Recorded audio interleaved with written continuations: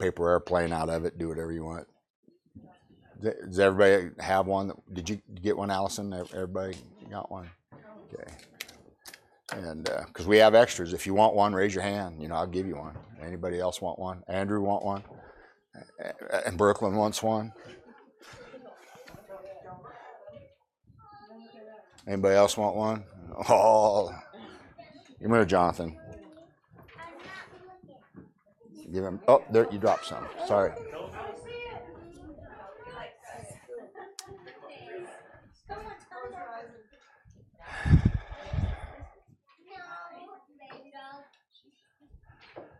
They're just extras. I'll throw the extras away.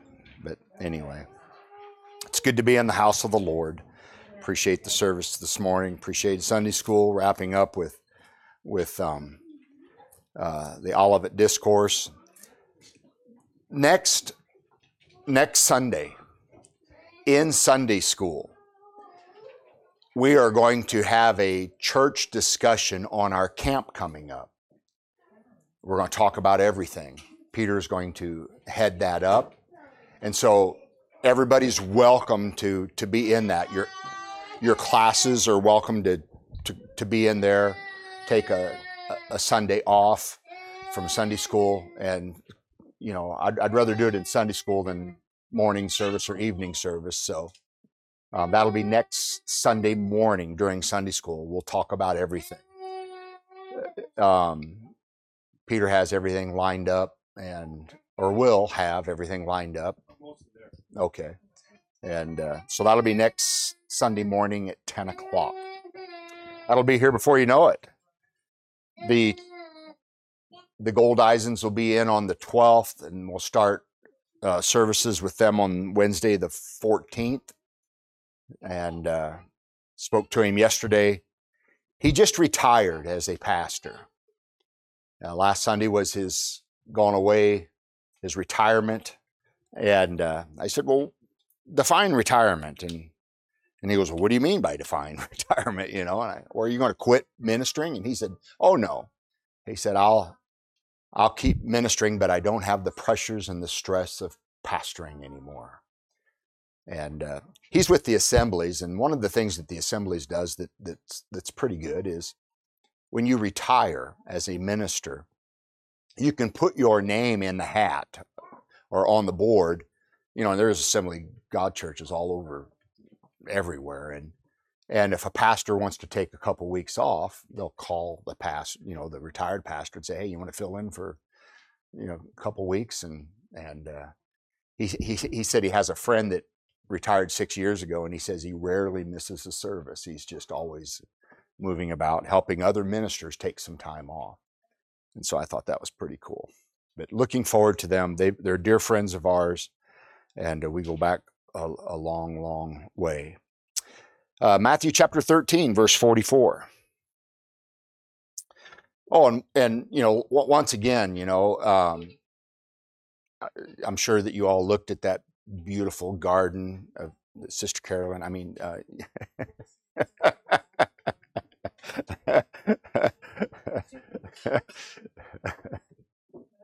but anyway, I just had to throw that in. Something else might come to mind here in a little bit. She's so humble and gives her husband all the credit. Amen. Okay, verse 44. Matthew chapter 13, verse 44. Again, the kingdom of heaven is like unto treasure hid in a field, the which when a man hath found, he hideth, and for joy thereof goeth, and selleth all that he hath, and buyeth the field. Let me read that one more time. Again, the kingdom of heaven is likened unto a treasure hid in a field, the which when a man hath found, he hideth, and for joy thereof goeth and selleth all that he hath, and buyeth that field. May the Lord add the blessings to the reading of his word, and everyone said, amen. Lord, helping us this morning here, I want to preach on the hidden treasure. This is number 5 in our series of parables. The hidden treasure. The hidden treasure the symbol of Israel. There is a theology that has been around for some time. It's relatively new, but it's been around for a little while. I allude to it every once in a while, but it's called replacement theology, which states that Israel has been replaced by the church. Adherents of replacement theology believe the Jews are no longer God's chosen people, and God does not have specific future plans for the nation of Israel. Personally, I do not believe that this is what Scripture teaches. I disagree with it wholeheartedly.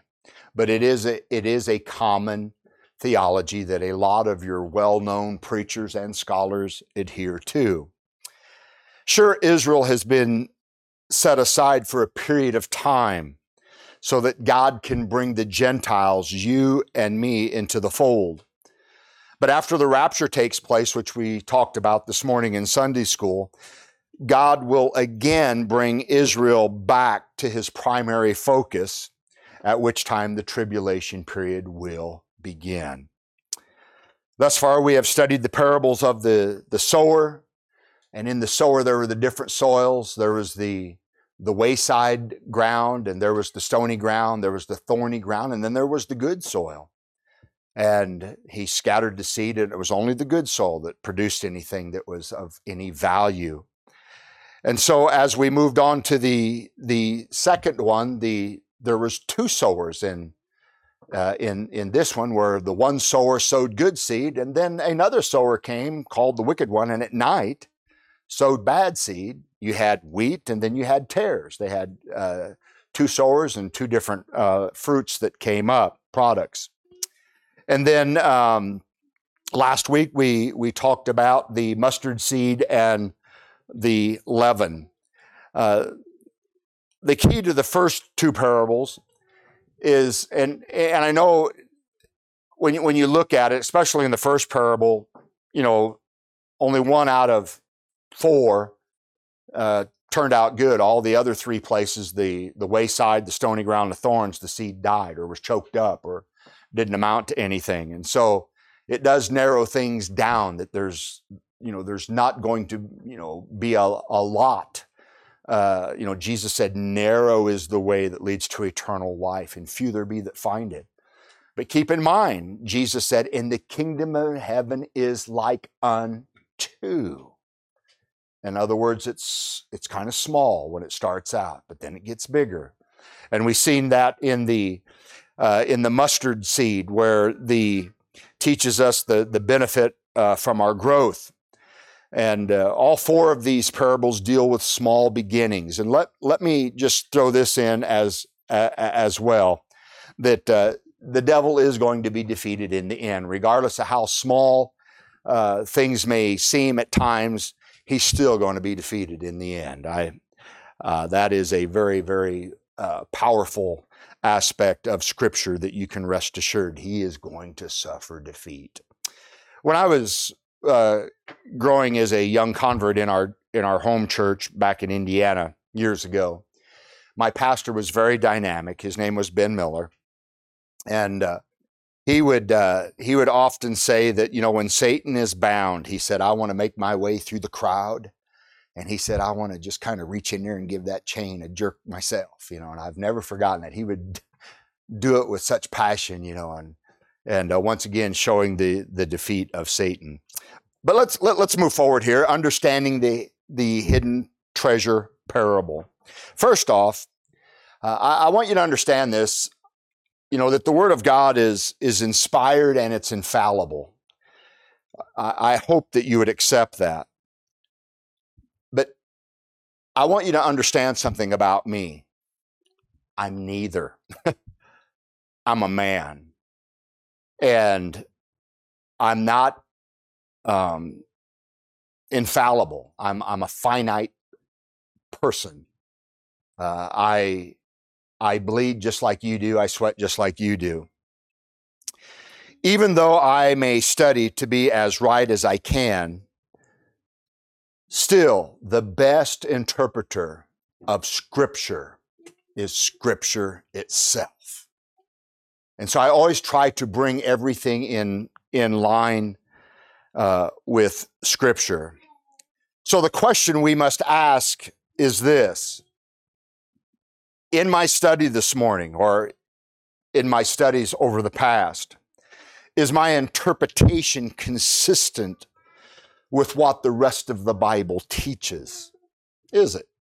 And this is where I guess it leads up to your part. You know, the Bereans, they searched the scriptures to see if the things that Paul was preaching was right or not. And so I would hope that there would be times, and I don't take it for granted, but I do understand that you do trust what I present to you. I do understand that. But never feel that you can't approach me with something that you don't understand. Don't ever feel that I'm unapproachable, because I want to be approachable. I want you to listen, and I want you to ask questions. I have absolutely no problem with that at all. If I don't have an answer, you give me some time and I'll find one. That's just kind of the way I look at it. So as for the Jews who heard Jesus use this term treasure, they knew exactly what it meant. As we talked about this morning in Sunday school, the Jews are very, very adamant in understanding and learning their history and their culture. And so there's a historical perspective here. And I believe I mentioned this gentleman last Sunday. His name is Flavian Josephus. And Josephus was a historian. Matter of fact, he was a military leader in Israel for a couple years, and was he was a very prominent man in Israel. And he wrote several different volumes on history, the wars of Jerusalem and Jesus of the Messiah and antiquities and things like that. And in the works of Josephus, and every Jew knows who Flavius Josephus is.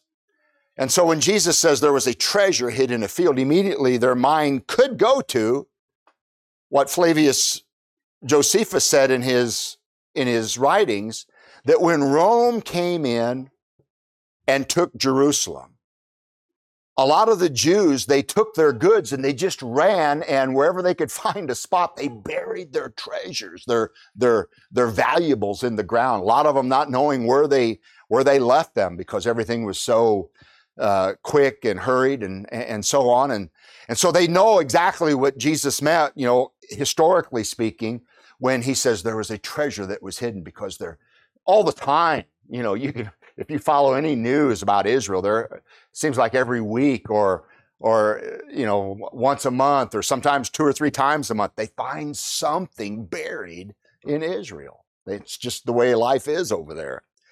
But so that's historically speaking. But the scriptural perspective, and you don't have to turn, I wrote them all out, but I'll read them to you. Exodus 19:5. Now, therefore, if you will obey my voice indeed and keep my covenant, then ye shall be a peculiar treasure unto me above all people, for all the earth is mine. So of all the people on the earth, God chose Israel to be his treasure. They understood that. Psalm 135:4, for the Lord hath chosen Jacob unto himself, and Israel for his peculiar treasure. And once again, I just gave you a couple verses, but there's many, many more that you could look up if you're interested yourself. This was an unconditional promise that God made with Israel, but it was conditional on Israel's part. And that condition was obedience to God's commands. However, we understand that by reading the Old Testament and knowing somewhat of their history, they failed in this area miserably. They kept doing things that they weren't supposed to do. They would be taken into captivity, Babylonian captivity, into exile. I mean, just so many different things happened to them because of their disobedience. They were supposed to go into the new land, and they were supposed to eradicate, get rid of all the idols and the godlessness, but instead of doing that, they became a part of it. And so, sin does have its consequences. It doesn't matter if you're in the old or the new. Sin does have its consequences. Did God throw the towel away when it came to Israel? No, he didn't. Did he look for another people to replace Israel? No, he didn't. Did God stop loving Israel? No, he didn't. God loves Israel. They're his chosen people. And once again, let's just keep going back to Scripture. Always remember, God's unconditional policy towards Israel was irrevocable. Regardless of what they did, his policy, his covenant towards them was irrevocable because his promise to them predates the law. His promise was made to Abraham in Genesis 12, 1-3. Now the Lord had said unto Abraham, get thee out of thy country and from thy kindred and from thy father's house unto a land that I will show thee. And I will make thee a great nation, and I will bless thee and make thy name great, and thou shalt be a blessing. And I will bless them that bless thee, and curse him that curseth thee. And in thee shall all the families of the earth be blessed. And so we see that God's promise to them started with Abraham, and it's never been revoked. That promise is still active. It's still in effect to this very day. There are three main factors in this parable that I want us to consider here briefly this morning. Number one, there's the field or the land. Number two, there's the treasure. And number three, there's a person. So first off, when we look at the field, which is symbolic of the land of Israel, the field or land in Scripture is in contrast to the sea. Israel is always called the land in the Bible, while nations are referred to as the sea or the sea of nations, plural. This is why the Lord called his disciples to be fishers of men in the great sea of the world. They wasn't supposed to take the gospel and just confine it to them, but it was something that was supposed to be for everyone. The gospel, the good news is for everyone. Amen. In Leviticus 25:23, the Bible says the land. Now this is key. This is key to when we look at our diagram that I gave you. Not yet, but this is key. Leviticus 25:23, the land shall not be sold forever, for the land is mine. That's God speaking. You can't sell it because it's mine. Remember that. It is like the field in our text, which a man bought at the cost of his whole fortune. In Genesis 15:18, when God was giving Abraham the parameters of what the geographical layout would be for them possessing this promised land. He says in Genesis 15:18, from the river of Egypt unto the great river, the river Euphrates. Now this is, just wrap your mind around this. This is a territory that is 22 times greater than the current state of Israel, if you include the West Bank and the Gaza. 300,000 square miles. Now look at your map.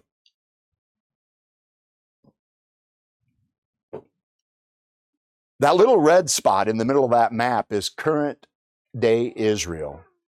But when you look at the promise that God gave Abraham, that's all inside the blue perimeter. Isn't that astounding? I mean, that brings in most of, a large portion and some of the Arab nations. One of the reasons why the Arab nations are so at odds with Israel's, because, the Arab nations, Muslims, they go back to Ishmael. Ishmael goes back, to his dad was Abraham. And so, they all, the Jews go back to Abraham. The Muslims go back to Abraham when Abraham had an affair. What was her name? Hagar. And trying to push the promise of God. And so Sarah said, go into my handmaid and have a child. And so he went into Hagar and had Ishmael. And then at 90 years old or older, Sarah conceived and had Isaac. Well, when she saw Isaac, her son, and Ishmael, she didn't like the competition. So she said, get rid of Hagar.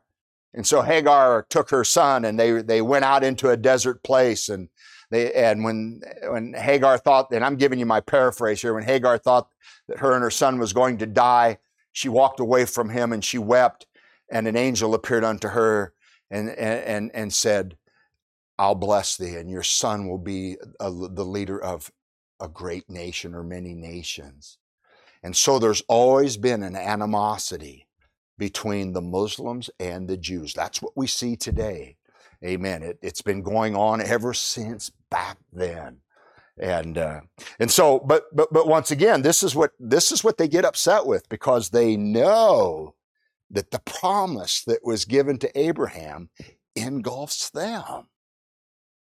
That's a lot of territory. I mean, that goes, if you look, that goes all the way to the Persian Gulf. I mean, that's massive. It goes to Cairo, Egypt, down and across Saudi Arabia. All Jordan's in there, most of Iraq, and some diagrams that I looked at, some of them don't engulf the whole country of Turkey like this one here seemingly does. But when you look at the tribes that they were supposed to take in possessing the promised land, I believe it was the Kenites. The Kenites are the ones that had Turkey. And the Euphrates River, I believe, starts in Turkey. And he says from the Euphrates River, unto the river or Cairo, or the great river from Egypt. And once again, I butchered that. But anyway, that's why it engulfed so much of Turkey, is because of the tribe that was there, that God said, you're going to take them out as well. And so that's why this diagram shows most of Turkey. That's a big region. That's really big. And all of Syria, except maybe just a small portion, all of Syria is in the promises of God. Half of Iraq, all of Jordan, And the interesting thing about the Palestinians, the Palestinians have never had a country. They're just a bunch of rogue Muslims, sojourning around, trying to find their own property. And the bare bones about the Palestinians, they weren't welcomed in the Muslim world. And so they kind of moved them on. Yeah, just get out of here. They never had a place of their own. And so now they've tried to find a piece of Israel over these years. And this is going to bear home. Once again, look at all the missiles that are lobbed out of the Palestinians into Israel. Here 2 weeks ago, there was 1,200 missiles. Looked like the 4th of July, just nonstop, just going through the air. And the Iron Dome and David's sling was taking them all out. It was fascinating to see. I think only one Israeli died. But then just the other day, I think it was yesterday or the day before, some terrorists came down from Egypt, crossed into the Israeli border, and took out 2 Israeli soldiers. That's going to have ramifications. You just don't kill an Israeli and it's over with. But anyway, I'm getting kind of out of my train of thought here. But this is just to show you what God told them that was theirs. And it's interesting to note also, and I didn't do a lot of research on this, but even under the reign of Solomon still didn't have all this. Nobody has had all of this territory since God gave it to Abraham. So it's yet to be acquired. Amen, which I thought was very interesting. So that's the field, that's the land. The treasure represents the nation of Israel. In this parable, the treasure stands for the nation of Israel and its future redemption. Israel is truly a cherished treasure in God's eye. And when we see through God's eyes, when we understand all this scriptural reference and geography, when we try to get an understanding of it, that's when we really begin to love and appreciate Israel's existence. That's why we need to listen to them and watch them and see exactly what's going on over there. It just blows my mind, the things that you see happening over there and how it fits into Scripture, and you know, it causes you to try to figure things out. And when you think you've got it figured out, it doesn't happen that way, because this over here, Russia attacked Ukraine. I'll tell you, one of the big things, and I'm really getting out of my box here, one of the big things, you mark my words, that in the future here is that natural gas pipeline that Israel has in the Mediterranean. They're going to feed Europe with that. Putin shut them off, but Israel's going to feed them. That's going to be a bone of contention. But anyway, that's just Metzger thoughts for you to just kind of hold that out there in front of you. So, number 3, the person in this parable is none other than Jesus Christ, Israel's Messiah. Now, Jesus left heaven. He gave up everything that he had in order to be born in a field in the land of Israel as a man. He came down, amen. The Bible says in John chapter 1 that he came down unto his own, and his own received him not. He purchased the field with his life. Once again, in that verse, it says, and the man sold all that he had and went back and bought the field that had the treasure in it. Jesus gave his life, amen, for that field, because in that field was the treasure. It was the people, amen. The love of God for the Jews and Israel cannot be described in a more moving manner. God's love is for you. God's love is for me. But when we begin to understand the degree of his love for the Jews, just think then how much he loves you and me personally. If he would go to that extent to give himself for them, and let me put this into play also, or into your focus. Jesus died for more than our salvation.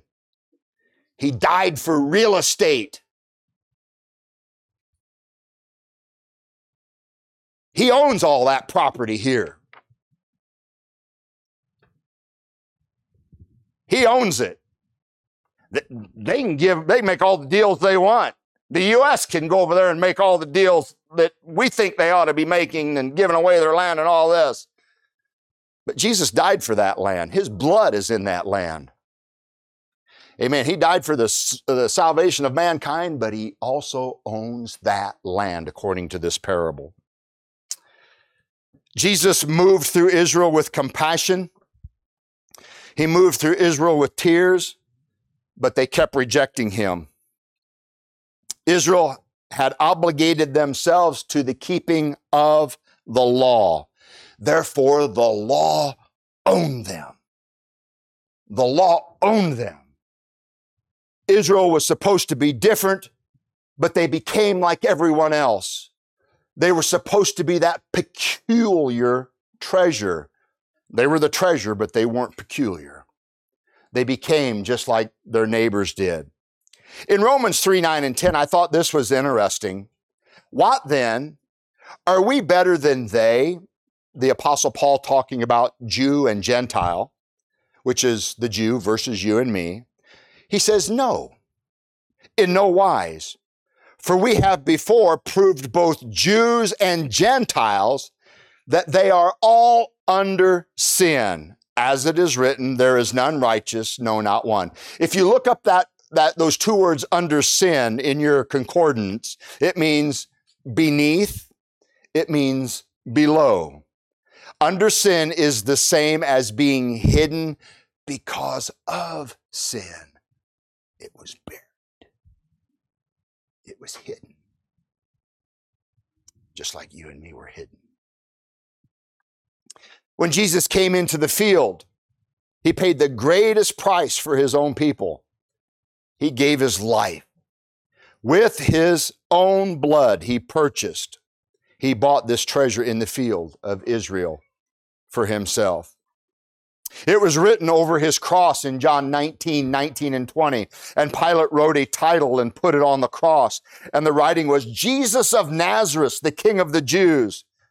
This title then read many of the Jews, for the place where Jesus was crucified was nigh to the city. And it was written in Hebrew and Greek and Latin. And even before his trial and condemnation, when he stood before the Jewish council, Caiaphas, who was a puppet, he really wasn't a priest, and we could go into that, but and that can be proven without a shadow of a doubt. But he made a prophetic statement. You know, I kind of look at this: if Balaam's donkey can say something, God can make a false priest say something. And man, did he say something. Listen to this in John 11:49 through 52. And one of them, named Caiaphas, being the high priest that same year, said unto them, Ye know nothing at all, nor consider that it is expedient for us that one man should die for the people, and that the whole nation perish not. And this man spake he not of himself, but being high priest that year, he prophesied that Jesus would die for that nation, and not for that nation only, but that also he should gather together in one the children of God that were scattered abroad. That's what he prophesied. I mean, I just think that is so beautiful. It's so intriguing. You have heard the saying, nothing is free. We hear that, you know, entitlements, you know, welfare, whatever it might be. You know, one of the reasons, and just let me step on my horse just for my soapbox for a little bit here, and I'll get right back off of it. You know, nobody wants to work today. Why? Because they're receiving these entitlements, this free stuff. Well, let me tell you, it's not free. Nothing is free. They get it from my account. They get it from your account. They get it from my taxes. They get it from your taxes. You know, they say salvation is free, but in the technical sense, it's not. It's not, because a man gave his life. He paid the highest price, his life, so that you and I could benefit from it. People cheapen salvation when they look at it from an entitlement perspective. They cheapen it. Salvation was costly. It cost the Son of God his very life so that you and I could have the benefit of eternal life. Amen. Christ's death was to purchase God's treasure. Christ's death fulfilled the law that owned them. But they still rejected him. They still rejected him.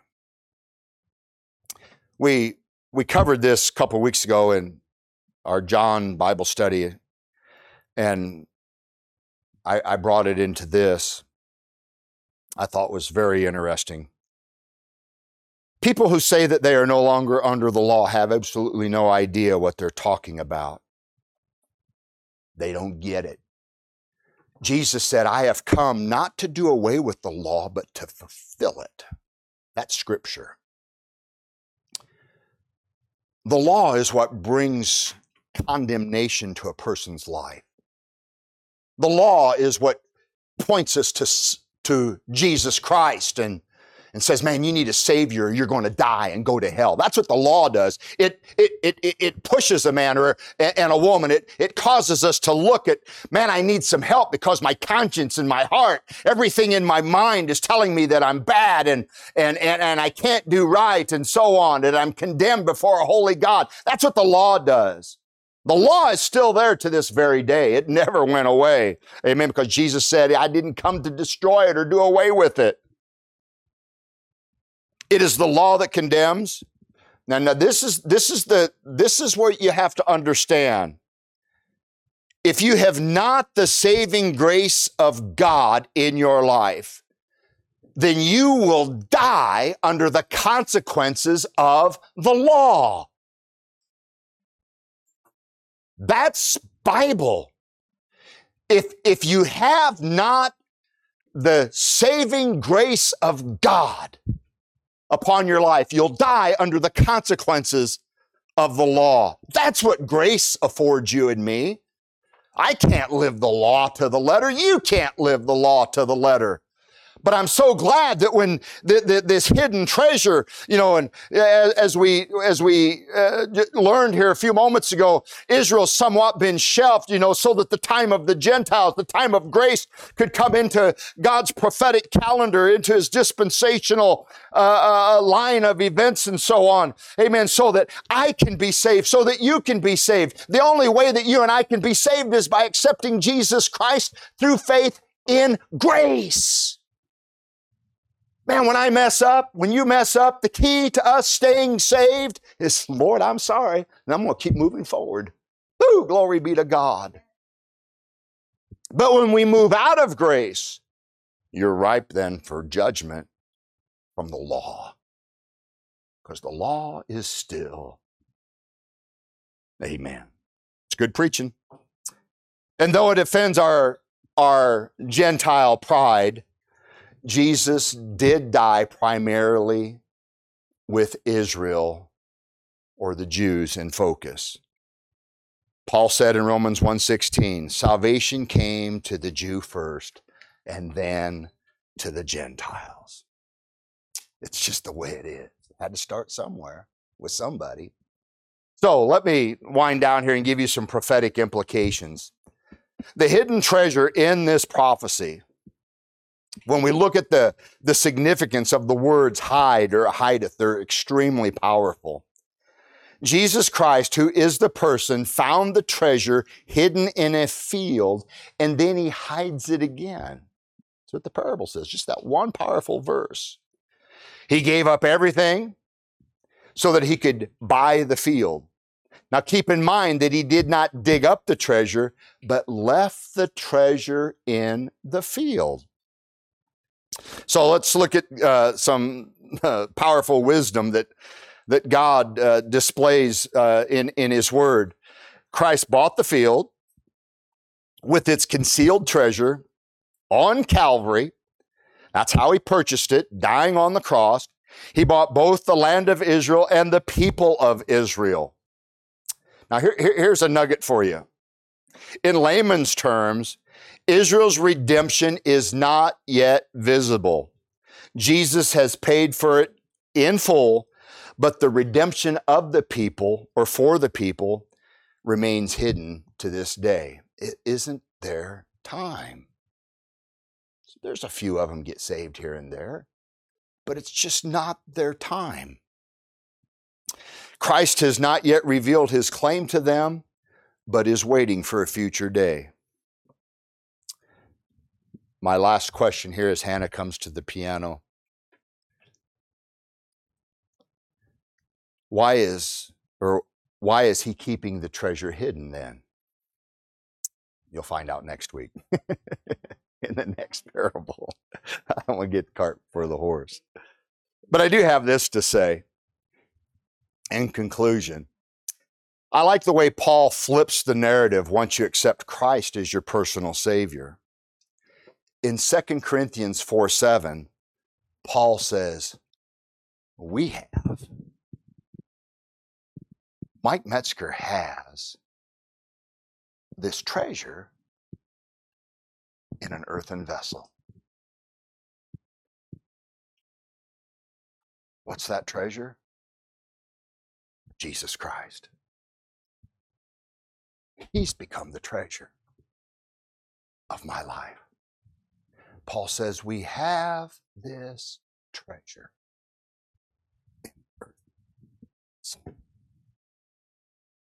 Now, I love words. I love the etymology. I love meanings. I love all this. And I hope this blows your mind like it does mine. The word treasure comes from the Latin word thesaurus, which was derived from the Greek word thesaurus, which is almost spelled completely the same. The literal meaning of the Greek origin word is a treasury or treasure, storehouse, a chest. In other words, a thesaurus is a book or treasure chest of synonyms. What do you mean by all that? This is my point, and this is what I try to do as a pastor. The more we dig into scriptures, the more we learn of the immeasurable life and purpose of Jesus Christ. He's attached to everything. He's in everything. Colossians chapter 1 tells us that by him everything was made, and there's not anything made that wasn't made by him. He's the creator of everything. He's the Word, as we've learned in John chapter 1. In the beginning was the Word, and the Word was with God, and the Word was God. And the Word became flesh and dwelt among us, and we beheld his glory. The glory is of only the begotten of the Son, full of grace and truth. John said he's the life and he's the light of men. That's who Jesus is. He's in everything. He's everything. There's nothing that you cannot find him in. But here's the sad irony of it all. Men love darkness rather than light.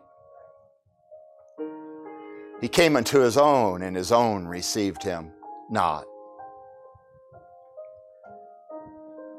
It's buried today.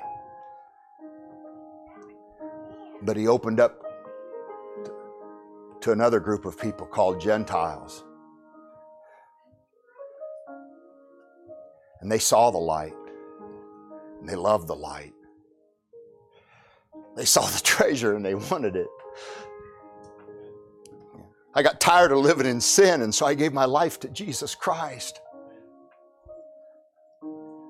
That's why they're still buried, so that I can come in, so that you can come in, that we can have life, and that we can have life more abundantly.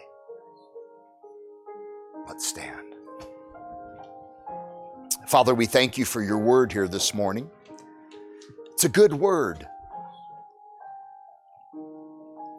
I love how your word complements itself with word. I pray that, Father, that you would help each of us, Lord, to just try to grasp on to the real meaning and the realness of your love for each and every one of us. Might we live in grace. And Lord, I sure don't want to abuse the grace of God. Don't want to do that. I want to live for you with everything that's in me. That's what I want to do. I want to be right. I want to be right. So Lord, I pray that you would, with your Holy Spirit, move upon each and every one of us. Tailor this message to fit each one. And Father, for everything you do, we'll give you the glory and the praise. In Jesus' name, amen. The altar is open. You're welcome to come.